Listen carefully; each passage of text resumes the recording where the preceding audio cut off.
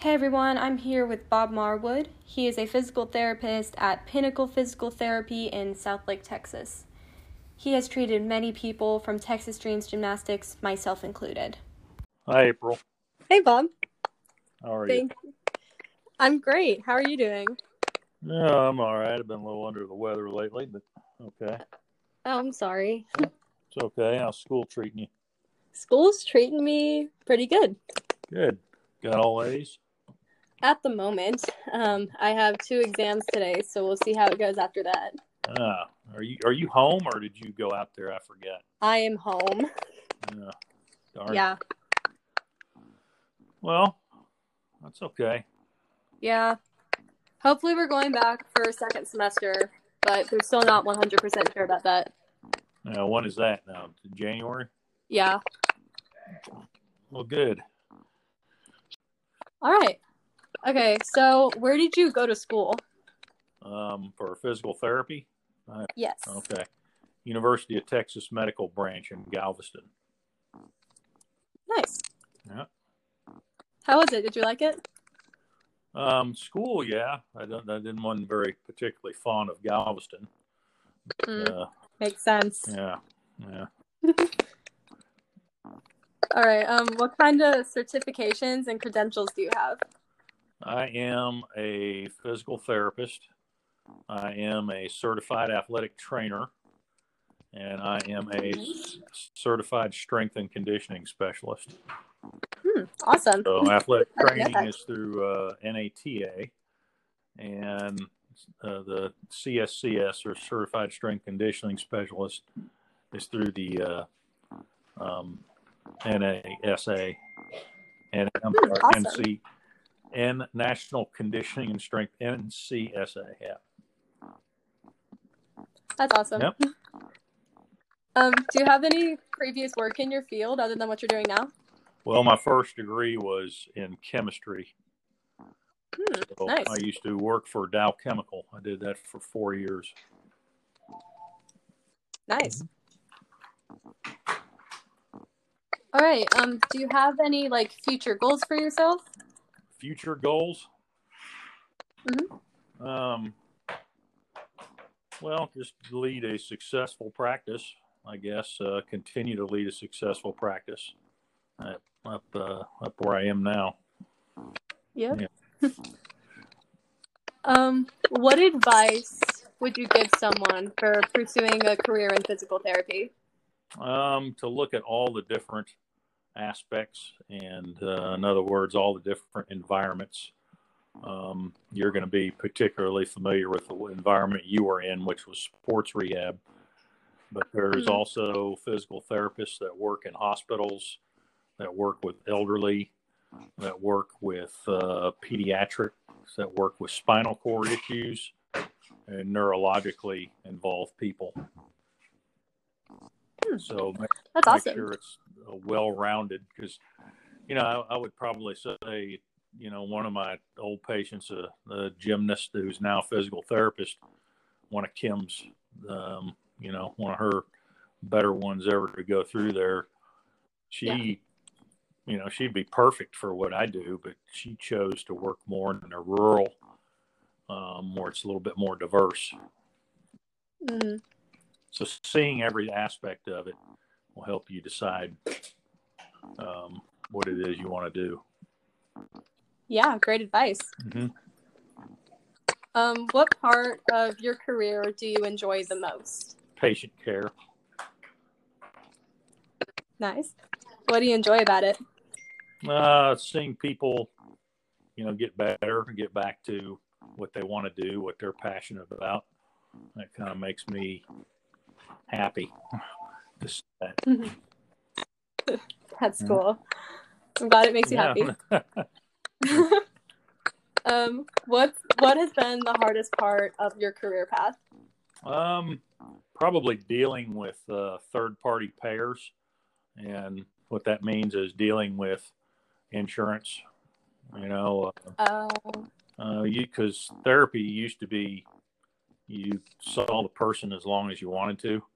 Now it's as long as the insurance will pay, unless the patient wants to go and do private pay or cash. Oh, yeah, that definitely makes sense. What is something that most people don't know about being a physical therapist? Well,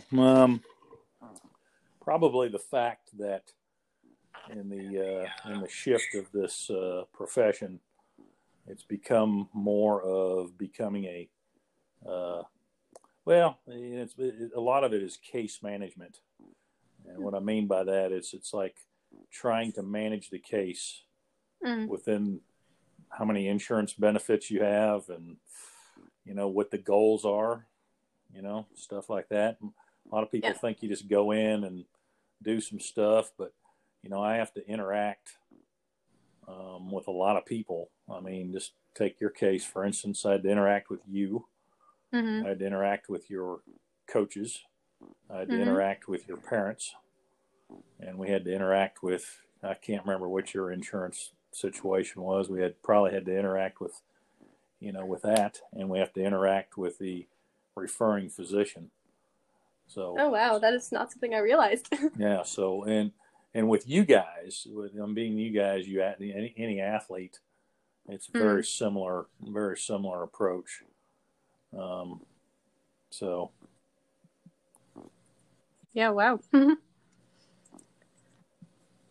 All right. What led you to pursue a career in physical therapy? Well, I was a chemist. I was working for Dow Chemical. At the time I changed professions, I was 26 years old. So I already had a little bit of tread on the tires there.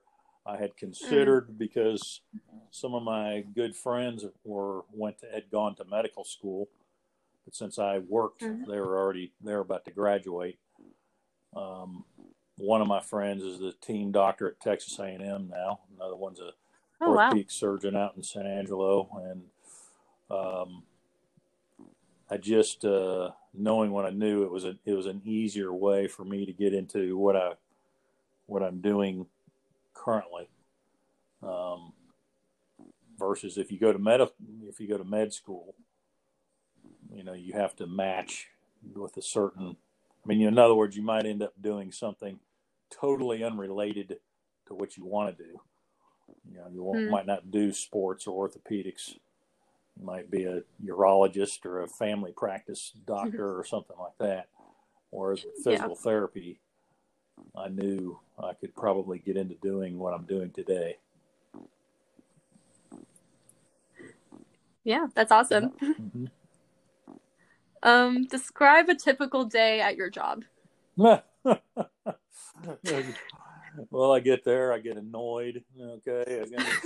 Well, of course, we're annoying. I get annoyed. No, I'm just kidding. Typically, I go in.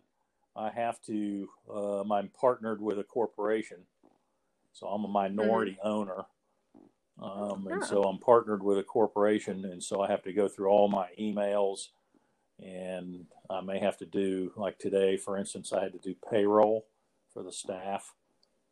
I have to set hours. I have to schedule, and then I have to see patients. And then I may have to do some of those other things I talked about earlier, like touch base with a coach via text, touch base with a parent that might have a question and stuff like that. Nice. All right. What would you say is the most stressful part of your job? Stressful? Probably making sure that we're seeing enough patients to pay the bills. I mean, that's probably pretty common in any business model. So that's fair. You want to be able to balance the physical therapy part of it with the business side of it, and still feel like you're doing a good job. That's fair. That makes a lot of sense. How do you motivate your patients? Well, some patients are self-motivated. Okay. And just because they're an athlete doesn't mean that they're self-motivated. So you have to find a way that motivates that particular person. And, you're always self-motivated. Your buddy up there at Utah State, I don't want to mention names since she's very self-motivated. I've had agree. some kids from over your gym that weren't necessarily self-motivated. In fact, quite the opposite. So then you start to maybe suspect, unless they got a big scar on their knee or something like that they had surgery, that are they really being straight with you, or are they just trying to get out of, they looking for a way out? So sometimes it's a matter of, I've pulled people in the office before and just said, look, if this is your goal, we always sit in there and talk about goals. If this is your goal, you got to give me more, or we're not going to make it. So sometimes just to sit down and honesty, and it really depends on who the person is. I mean, I would never have to sit your buddy from Utah State in there and tell her, hey, you got to get off your ass and start going here, because we're not going to, it's her, and you, it's just the opposite. Sometimes I got to slow you down. So, for sure. Everybody's different. Yeah. What is the most challenging case that you have ever had? Well, that one's I've had a couple, but one comes into mind. There's a kid who was a high school football player that was a Division I recruit. Oh, wow. We were working with, and he got a very severe knee injury. One that he almost died. He almost died on the field. Oh my gosh. And so he had to be life flighted, and ended up having to have 26, I believe, different surgeries because he had also, not only he ripped his knee to smithereens, he had compromised his vascular. In other words, he tore an artery. The knee injury was so bad. Oh my God. So he had to have grafts from veins that they pulled off different part of his body. And he got what's called a pulmonary embolus. Anyway, every major complication that you can have from an injury and a surgery, this kid had it. Oh my God, poor guy. I saw him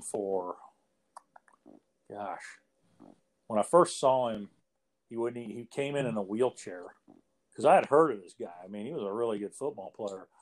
And he came in and he had lost 60 pounds. And he would not even lift his head up to look at me when we were talking. And a year and a half later, it took me a year and a half later, and a lot more surgeries, that kid, he was never the same player. It was too much of an injury. But a year and a half later, that kid walked on at TCU and made the team. So wow. That's awesome. That was probably the most difficult case, without a doubt, to get somebody where they wanted to be. But I can tell you one thing: I never had to pull that kid in the office and I mean, I've never seen anyone work so hard. But that's good. I'll never forget him. Wow, that's crazy. I'm glad something good came out of that. Yeah. Well, thank you for doing this with me. That's all the questions I have for you. We're done? Okay. Yeah. Well, hopefully you're entertained. Yeah, I am. Thank all you. Right. Well, hey, good luck. Good luck to you too. Don't be a stranger. Yeah. Okay. Take care, April. Thank you so much. Bye. Hey, thank you so much for listening. I just wanted to clear one thing up. So Bob mentioned the name Kim.